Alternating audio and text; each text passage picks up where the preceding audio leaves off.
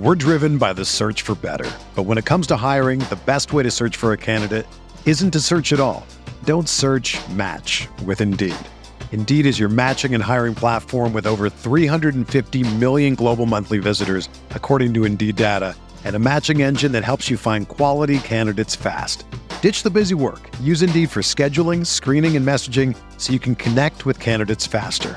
Leveraging over 140 million qualifications and preferences every day, Indeed's matching engine is constantly learning from your preferences, so the more you use Indeed, the better it gets. Join more than 3.5 million businesses worldwide that use Indeed to hire great talent fast. And listeners of this show will get a $75 sponsored job credit to get your jobs more visibility at Indeed.com/Blue Wire. Just go to Indeed.com/Blue Wire right now and support our show by saying that you heard about Indeed on this podcast. That's Indeed.com/Blue Wire. Terms and conditions apply. Need to hire? You need Indeed. Aaron Rodgers looking for Devontae Adams. He's got it. DJ Moore has a pass to the end zone. Jonathan Taylor, touchdown. Pass is caught. Diggs, touchdown. Hello everyone, welcome back to RotoViz Overtime on RotoViz Radio, brought to you by Blue Wire. My name is Colin Kelly. You can follow me on Twitter at Overtime Ireland, and as always, I'm joined by Sean Siegel as we get ready to have another fun conversation. It feels like it's too early, but as we said, Sean, on the shows, if anyone's heard us doing our draft with Zach Kruger, it's never too early as the FFPC draft board goes. And if you're looking around kind of social media, you'll see all, Underdog, all the other companies having their best ball drafts going on at the moment. So it's a lot of fun diving in. It is never too early. That is the true facts of the matter. We are going to talk through rounds 1 through 5, see how things have played out, some of the players maybe being overvalued or undervalued in those ranges. I'm really looking forward to doing that on today's show. Draft, Sean, was a lot of fun. I guess the key start point on it was a 2 a.m. start for myself.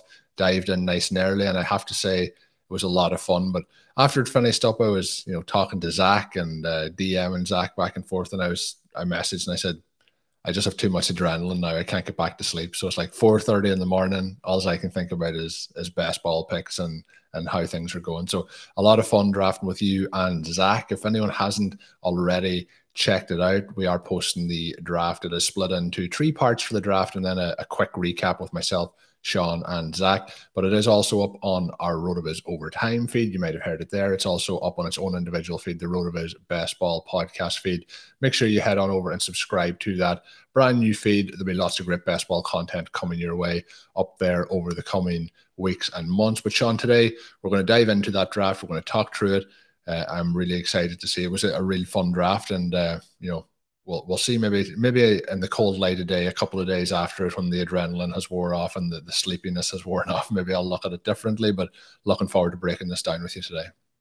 Yeah, and you did a fantastic job for waking up in the middle of the night to do this draft. We really appreciate that. And Zach was a lot of fun to have on the show and to have as a draft partner. He was fantastic as well.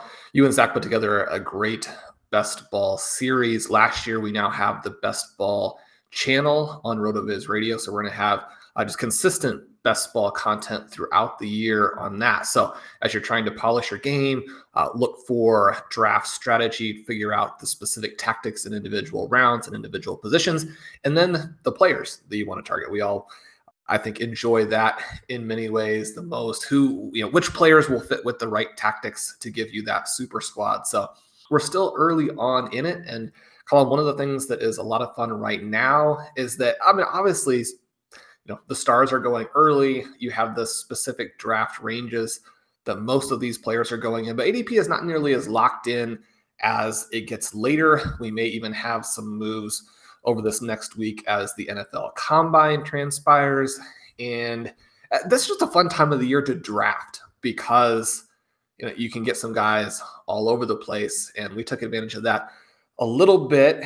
And then you also see, especially for teams in the middle. Now, Colin, you and I had the 102. Obviously, that's a great pick to have. We selected Cooper Kupp. But especially early, there are some advantages to be in the middle. We know that traditionally the middle of these drafts have had good win rates.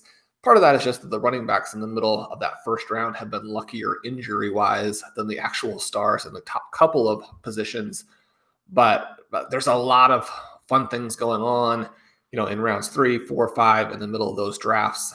And so it's a lot of fun to kind of look through and find out where players are going. So we're going to do a little bit of that today, marry some player talk with some draft tactics and look at this draft, see what maybe we could have done from some other positions. That's always something that I think it benefits you to do, especially early when you're trying to get your big picture strategy in line, is not just to look at the team that you did draft, but to kind of play it out from some of the other slots, see what you could have done, because you don't know what slot you're going to get next. And if you play a fairly high volume, obviously you're going to be playing from different areas of the draft. Colin, what was the first thing that jumped out to you after the fact that Jonathan Taylor went 103? So somebody was probably very happy there. But then the first couple of rounds, more or less to script. I think what really stood out was the part that you mentioned. Like we had the 102 was kind of, we were like, Taylor or McCaffrey is going to get to us. Do we go there? Do we go Cooper Kupp? And we went for Kupp. Interesting, that then Jonathan Taylor gets his spot 3, and whoever is there is probably really, ecstatic with that. But I still think, looking back, we've said in that draft that we would kind of split up our shares. We'd go Jonathan Taylor and some, Christian McCaffrey and some, Cooper Kupp and some. We also joked that getting the 102 isn't something that happens all the time, and we might be stuck at the back half of the draft board for the next couple of drafts, and we mightn't get that opportunity for quite some time again. So Taylor going 103, but again, it's not that big of a surprise based on the fact that it was down to us that did occur. I think, as you mentioned, the rest of the draft board then through the first round went pretty much according to plan.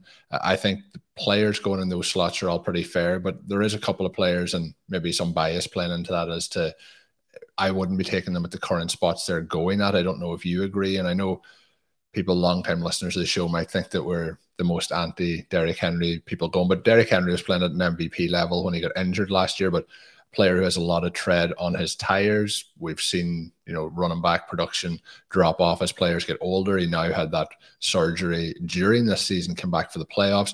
The other player that's going in the first round that I would have question marks over, although we do think it's going to be a very explosive offense, is Joe Mixon. And then another target that went off the board at the 9th spot for people taking running backs in that opening round is looking like Najee Harris.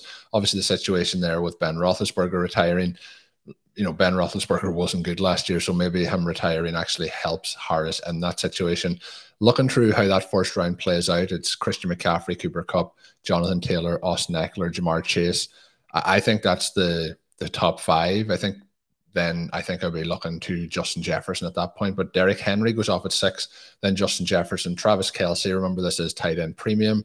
He goes off at the 8th spot, then Harris, Tyreek Hill, Joe Mixon, and Devontae Adams.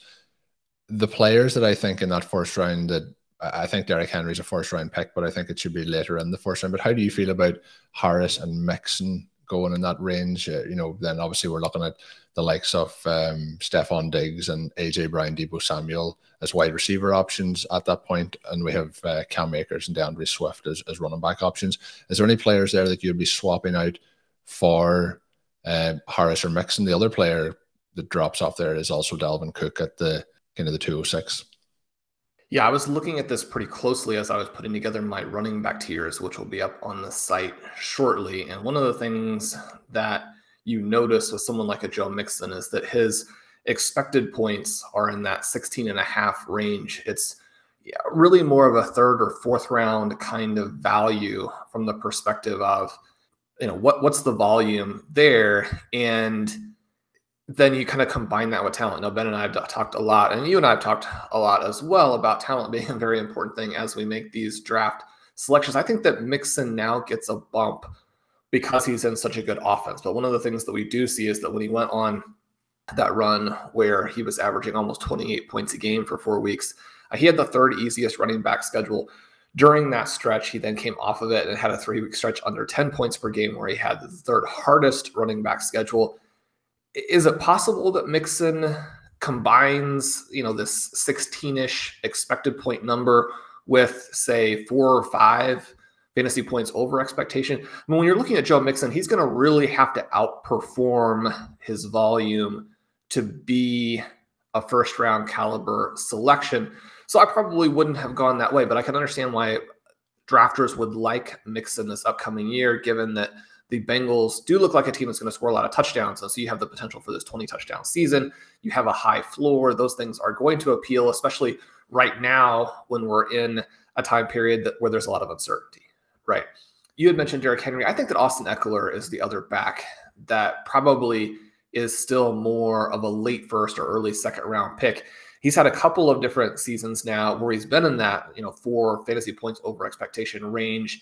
And because of his talent level, it's easier to see him doing that again. And like the Bengals, the Chargers are going to be very explosive, but really any incursion into his workload, and you're talking about someone who, even as a star, is going to have a little bit of a hard time maintaining that. And so I would really like the wide receivers in that group. I think that the clear first round picks are McCaffrey, Taylor, and then those receivers. And I think the next couple of picks, the guys who went in the second round, who are still borderline first round picks, will be Mark Andrews, who went at the 205, and then Deebo Samuel, who went at the 209. Samuel coming within 2 picks of getting back to us at the 211. Obviously, that would have been the dream scenario. The other thing I think is interesting here, Colin, is that we see Harris and Javonte Williams go back to back, the 109 and the 204. Harris, somebody, and Neil wrote a nice article about this on the site. We have the rookie similarity series, looking at these rookies and then using the similarity search feature from the RotoViz screener to kind of give you a sense of what the historical matches are, how those matches did in year 2. Now, again, you don't want to go off of that and say, okay, well, he's got this match that I think is the closest match, and so he's going to have that type of second season. It's just something that you want to keep in consideration. One of the different points that you look at when you're looking at what these guys could do, and one of the things that's pretty funny about Harris is that you have LaDainian Tomlinson and Le'Veon Bell and Trent Richardson as fairly close comps. Obviously, 2 of those, and you're like, give me Harris for the next 5 to 10 years. The other one, you're running for the hills screaming. Richardson, probably the absolute closest comp to Harris. And yet I think that the most likely thing is simply that he goes in between those types of players, right? And he's just a solid player in the future. One of the other comps that we get for him is a Leonard Fournette. I think that one's probably closer in that Fournette also has that hybrid ability, probably not as much receiving ability as Harris has, even though obviously Tom Brady peppered him with a ton of targets last season. But overall, Fournette actually a better big play runner. So similar types of guys. If Harris is in an offense that allows him to be solid, then I think he'll, number one, have a high floor. And then if the Steelers continue on with that workload, I mean, he's a guy where if they do bring any type of balance in, or someone who can just take some touches. I mean, their backups weren't at the level they could really afford to ever have him on the field last year, especially because they weren't dominating a lot of games. But we see that workload drop a little bit, which is very realistic in a lot of scenarios. And then, people are, again, looking at Harris as more of a late second round pick. But the thing I wanted to point out there that was really interesting is that is a running back start, but only 2 running backs selected in the first 10 rounds. Colin, that's something that I tend to look at. You get all of this talk about zero running back and modified zero running back. And one of the things that I'm really looking to see is just how much running back exposure individual drafters have in these high value rounds, in the single digit rounds. And when a team starts like that, and especially I think when you've got 2 second year players, Harris, I mean, you say, well, Harris is already there. He's already had this very good fantasy season, but he's already there with the potential, I think, that if he could address some of the efficiency things. Now, these efficiency elements of not having the breakaway runs and doing a lot of, stutter step, but not actually running forward, breaking tackles, but not actually running forward. I mean, these things go back to college. So it's not necessarily something where we're thinking, okay, well, it's an adjustment to the NFL type of situation, although he did have that huge game late. And again, you look at that game and you think to yourself, okay, well, a little more of that next season, and all of a sudden he's the running back 1. And we've seen some drafts where he went as early as the 102, right? And so there is this potential to ascend. Javonte Williams, obviously the potential to ascend. Those guys could be the 101, 102 next season. You take them to start and then don't select another running back until you get much, much later in the draft. That's an interesting way to play it. Yeah, I think so. And I think that, if you're going to go that way, I think you either get the guy in round 1 and then you move forward, or you get two guys back to back, and then you hold off, as you mentioned, to the 11th round. And you look at some of the players that team has built up in between. I think the structure overall is very good. I know it probably happened at some stage, and probably when the listeners put a little bit of pressure on us in those listener leagues, that's when we tend to dive into those running backs early in the draft. But good start overall. It's interesting, though, Sean, to go through. You mentioned Austin Eckler then as a possible back of the first round, early second round pick. I've said Henry's probably a back of the first round pick, Harris and Joe Mixon as well. So that's leading to the wide receivers then in that first round being a lot of value, the likes of Justin Jefferson a little bit, even it's only a couple of spots later, but then you have Tyreek Hill and Devontae Adams going at the 112.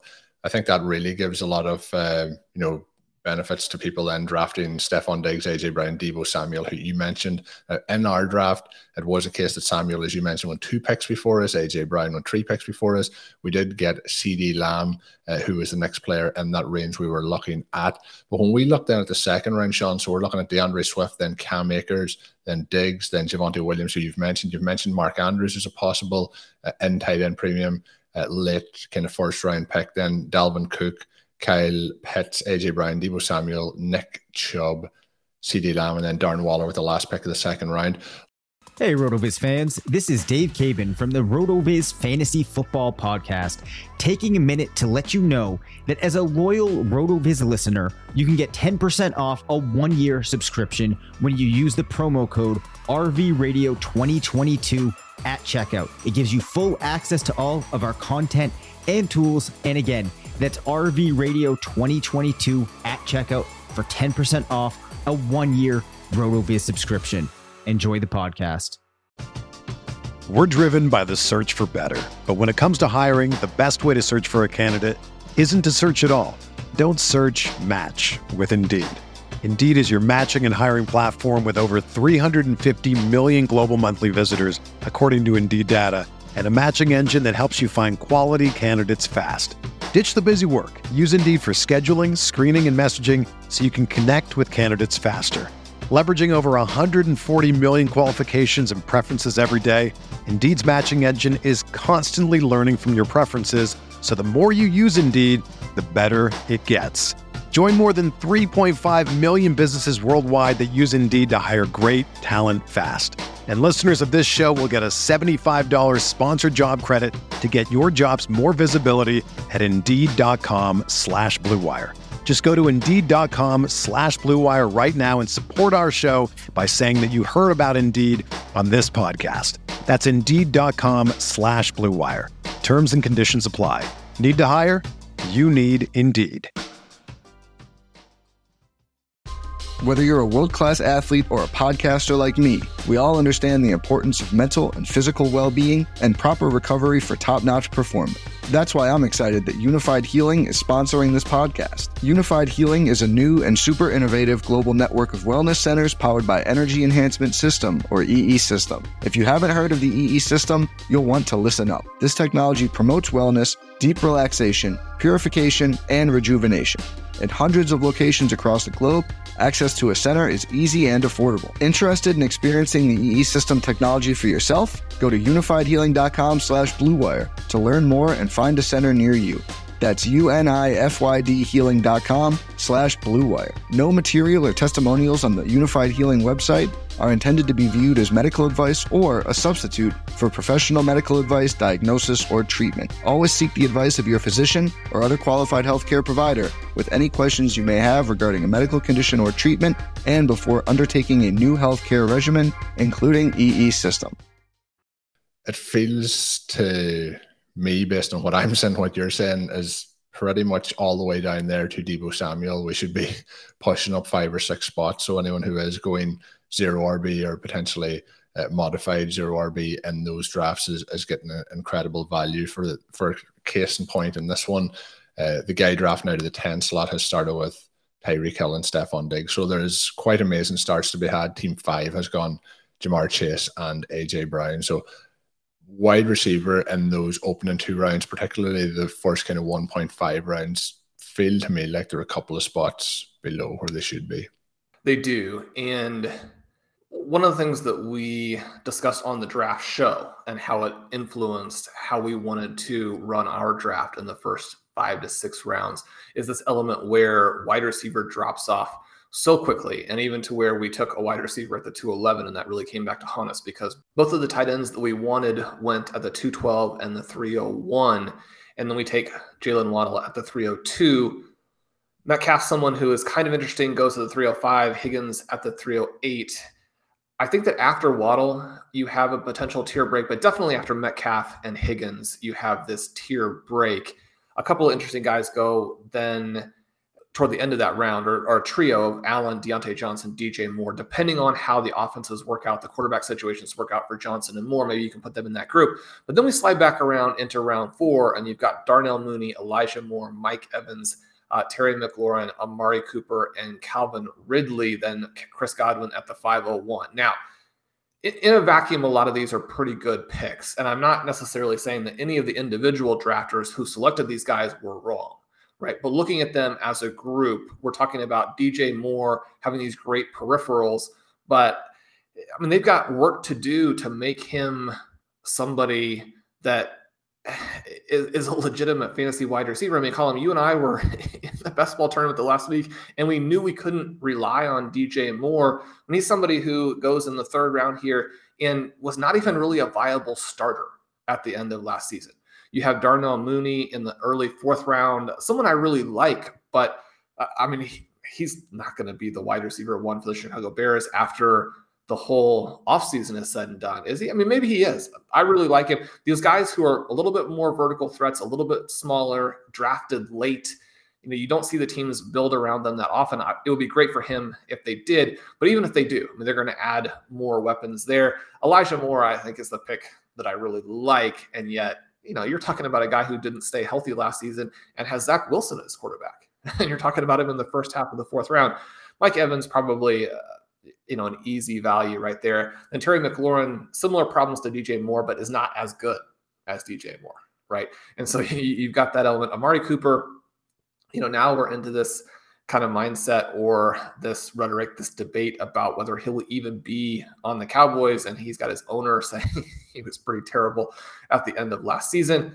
Calvin Ridley, Chris Godwin, the 412, the 501. These are simultaneously really interesting value picks and incredibly high-risk selections. We don't know that Ridley's going to play. And if he does, will he be the same type of guy? Will he be into an offense where he can get the volume that he's had previously? Chris Godwin, one of our absolute favorites, but suffers an injury late in the season. He's really only a couple weeks ahead of Michael Gallup, someone we took in the 13th round. Now, Chris Godwin is quite a bit better than Michael Gallup. And yet at the same time, it's a lot to pay for people coming off of injuries where we don't really know how early and if at all they will be ready. And so I think that you've got to get your wide receivers early if you can in any way, shape, or form, because Colin, the running backs going in this range, and this is the dead zone. And despite some of the talk about how people understanding the dead zone was going to push some interesting running backs down in 2021, that happened to an extent, but then they got hurt. And so the dead zone, again, was very dead last year. I think there are some fun guys to draft in this range right now, and I think they're going to be a lot more expensive. Some of them are going to rise out of the dead zone. Who are some guys that you were looking at to potentially add in this range, and how do they fit relative to the quarterbacks who are going very early? We have Josh Allen in the 3rd round, Justin Herbert and Patrick Mahomes early in the 4th. Yeah, I think a couple of points you had on there that you've been kind of banging this drum for a couple of seasons now with the wide receiver isn't deep, and wide receiver at the elite end is probably like there's a good number of options, but once you get through round 3, you mentioned round 4, it's kind of like that's the group with all the question marks around them. They're all pretty good if they were in the perfect scenario, but like you mentioned, Evans, quarterback situation, Elijah Moore, who we absolutely love, but I guess we could say quarterback situation again with the Jets, Terry McLaurin, quarterback situation, Amari Cooper, Dallas Cowboys situation, Calvin Ridley, the mental health stuff, Chris Godwin, the injury. There's a lot of question marks in that range. So it feels like it does start to break off there. I think getting those guys in the first 3 rounds is key. It feels to me like at this point now, drafting from the 5 through 7 slot is probably the ideal place to get yourself a really high profile trio of wide receivers to set up your draft. But the question then that you asked me is the running backs going in this range.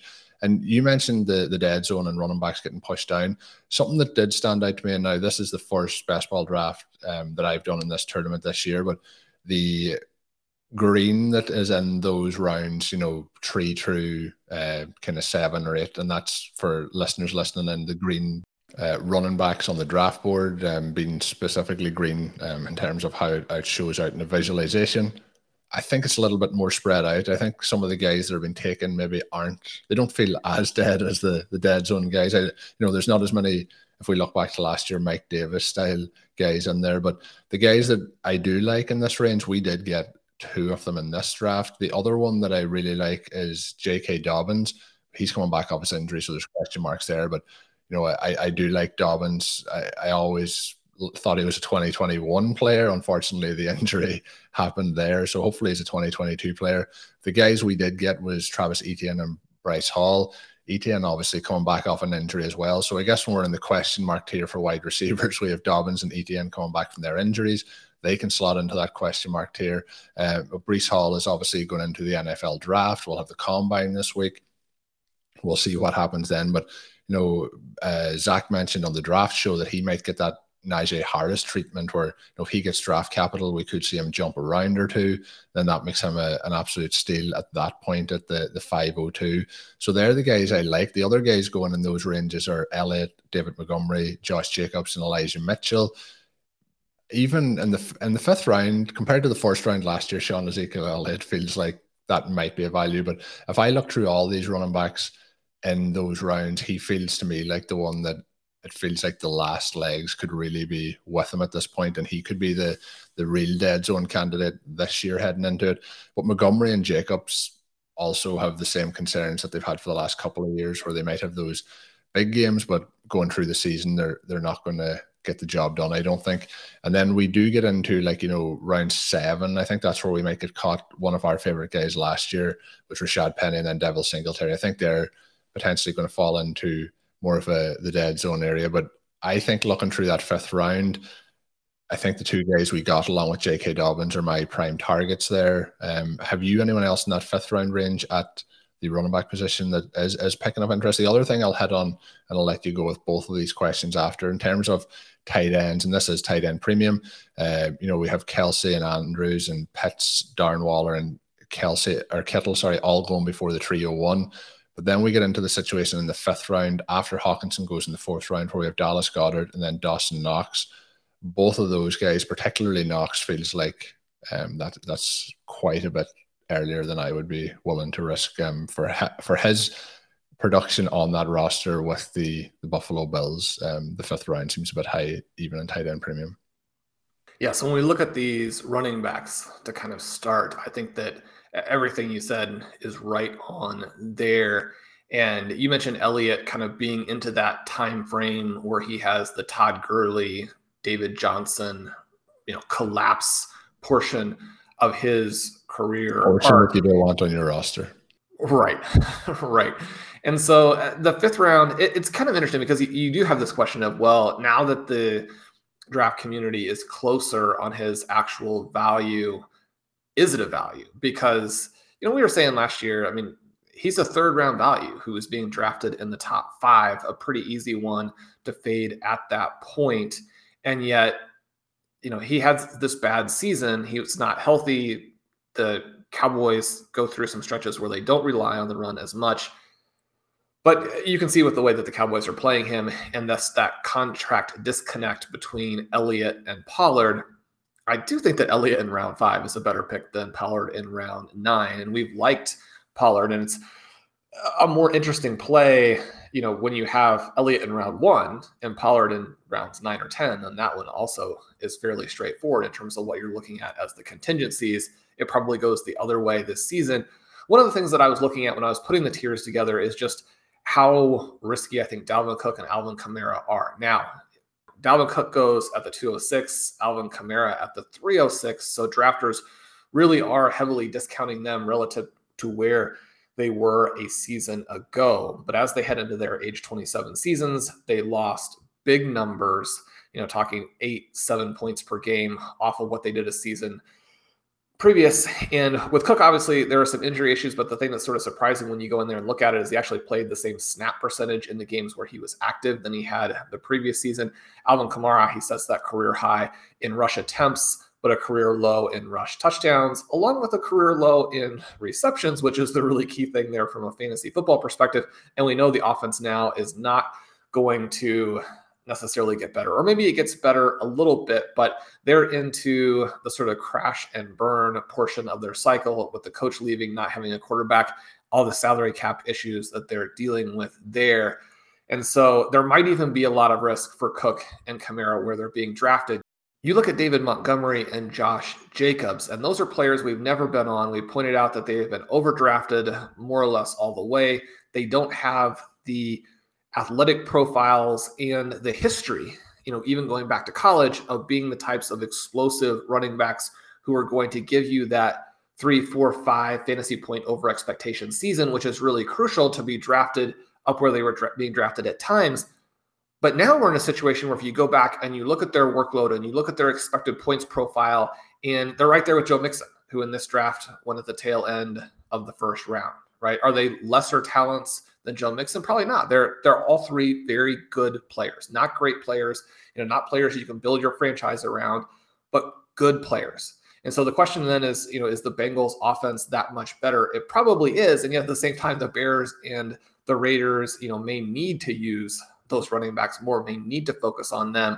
And so even though there are some demerits from an efficiency perspective, those guys start to look at really good values. They're great values compared to, say, Nick Chubb, whose EP profile is much, much worse. Now, again, I don't have a huge problem with where those two players, Chubb versus Montgomery, Chubb versus Jacobs, are going, because, again, the talent level there for Chubb does give you the ability to dream on a season where maybe he's mostly the guy. They do incorporate him a little bit more as a receiver. He puts up 5 fantasy points over expectation on a year where he jumps to 18 EP. Suddenly you have a 23 point per game year, and it's a big win at his cost.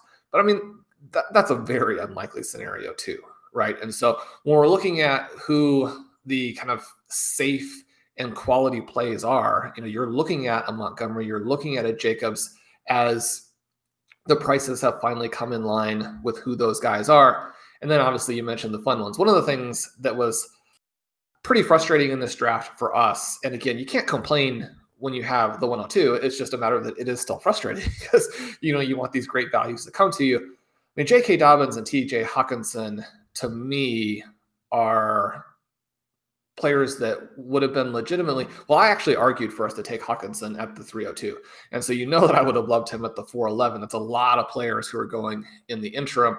J.K. Dobbins, somebody I think who probably is a better pick than Antonio Gibson, maybe a better pick than Saquon Barkley. Those guys went to the 303 and the 304. So right after we picked Waddle, for them to come to the 409 and the 410, the 2 picks right before us, I mean, that's hard. And I think that those are the 2 guys, though, that you really want in round 4. And you can do a lot if you have a middle pick right now, because round 4 can be so productive for you. Now, we got Travis Etienne, a lot, wider range of outcomes there, a lot of question marks. We don't really know how that's going to play out. But, the disappointment when you get to pick a fun player like him, it goes away in a hurry. Then we take Breece Hall. It's one of those things where Etienne and Hall, we select a little bit earlier than you can get them in a lot of drafts, not every draft, but in a lot of drafts that go on right now.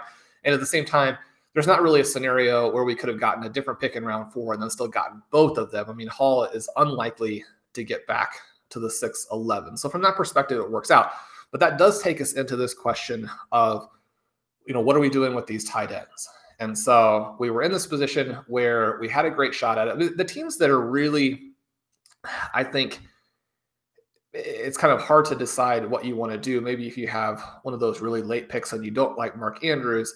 But the thing that's nice about current drafts is that there's really no excuse for not getting the tight end, because anybody who's in a top 6 pick, they can take Travis Kelce, but if they don't, they can also come back and take either Waddle or Kittle.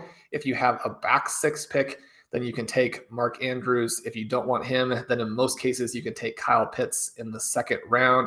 Now, I would foresee some drafts. I think it's actually very legitimate for Andrews and Pitts to also go in the first round. And so there might be some situations there where drafters feel pretty pressured, because if you want to take, a Tyreek Hill, a Devontae Adams, and then in the second round, already those guys are coming back to you, maybe you feel some stress. But then again, TJ Hawkinson is going to come back to you. So we really managed to pull off this amazing threading the needle where we thought that either Waller or Kittle would come back, and then Hawkinson gets one pick away from us in the fourth round. I don't think Hawkinson is going to go that late most of the time. I think that he's somebody who is going to be a little bit of a riser. In the tight end tiers article, I talked about him and how when you look at his routes profile and targets per route, that kind of thing, and I have a really cool show with Ben kind of discussing that on Stealing Bananas. But I mean, he belongs in that top group, and then there's a big drop down to this next group of tight ends. I think if you miss or you choose not to select one of the big six, then you should wait a long time. Now, we see Dallas Goedert go pretty early. He's somebody who has the efficiency numbers to potentially be up there. If the Philadelphia Eagles sort of went in the same path that the Ravens went on, then I think it's justified. But it probably is a little bit unrealistic when you think in terms of what are the skills that Lamar Jackson brings to the table. And you can say, well, Lamar Jackson was hurt, and the backups and multiple backups still went for this deep pass heavy attack with the Ravens. It was fairly successful for them, at least in terms of moving the ball. Obviously, once they lost Lamar Jackson, they didn't win a lot of games. But his ability to throw deep, his accuracy, his ability to stretch the field and put a lot of pressure on the defense, open things up, mesh that with his running. That's just much more dynamic, both as a runner and a passer, than where Hurts is right now. For some of these Eagles to be good values, and we like Devontae Smith. I think that he's somebody who is an interesting pick, although again, I mean, his price is prohibitive in some ways when you consider what he would need to do to meet that, or not necessarily to meet that, but to have it be a situation where you have his price, and then there are a lot of scenarios where he beats the price, right? I mean, one of the problems that we're having with a lot of these wide receivers is that they're going to have to really go some just to hit the price. I mean, you want to be drafting players where, based at least on your own analysis, and you're not going to agree with everybody, but based on your own analysis, that most of the outcomes are above that. And so that's one of the things that we're not seeing with those guys. It's also one of the things that we're not seeing with the rest of these tight ends.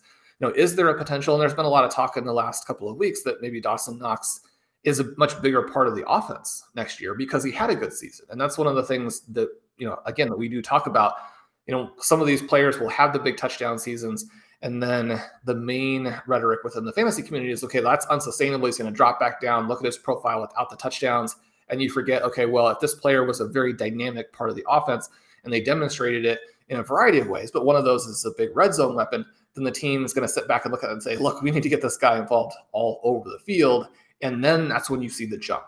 And you do see it from some of these tight ends who were not early round picks, and maybe are not the same talent level and don't have quite the same ceiling as a Travis Kelce and Mark Andrews, those kinds of guys, but they will elevate into sort of this second tier area and maybe have seasons where you're looking at 16, 17 fantasy points per game in tight end premium, which would be somebody who would be very playable, who would be worth picks in this kind of area. But again, it's this matter of, how many of the outcomes are actually above the price that you're paying.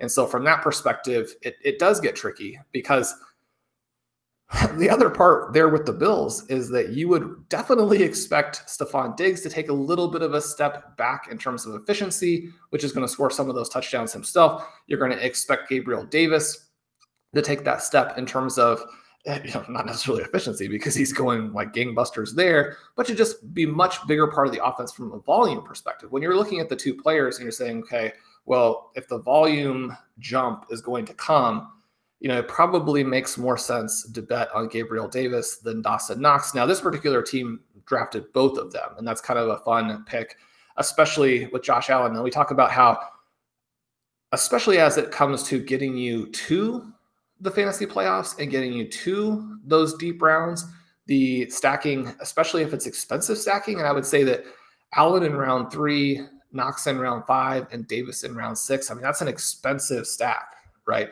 So that part of it probably is actually losing you value, but it's also an interesting way to go about it. And one of the things that I like here is that this drafter very much has that as his thesis. And one of the things that we like to see is you at least want your draft to be internally consistent to where if you're right, you win.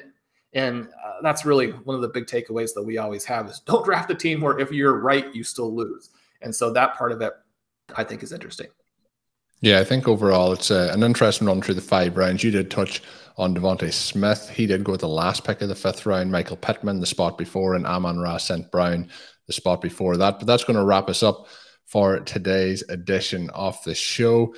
We are obviously posting these shows up on YouTube as well. There's different content going up. There was a great show, obviously, Stealing Bananas last week with Ben Gretsch, Sean Siegel, and Peter Overzet. That went up on the podcast feed a couple of days later. Usually the actual clips and the videos are a couple of days later, so make sure you're subscribed to the audio version as well. But head on over, click the subscribe button on the RotoViz YouTube channel as we continue to grow that out. We may do some live streams, some draft live streams and things like that over the coming weeks and months, so make sure you are subscribed over there.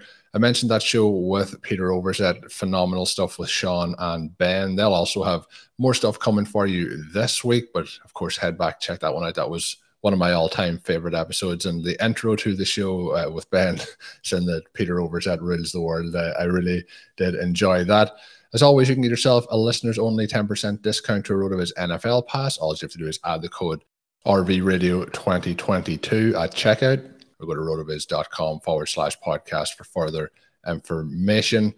Check out the shows as well, the Best Ball series that will be going up on the RotoViz Overtime podcast feed of this full draft. Make sure you check it out. Lots of fun talk during it as we done that live, as I mentioned, at 2 a.m. my time, drafted across 3 time zones with the 2 guys in the US on different coasts as well. But that is going to wrap us up for today's edition of the show. My name is Colm Kelly. Follow me on Twitter at Overtime Ireland.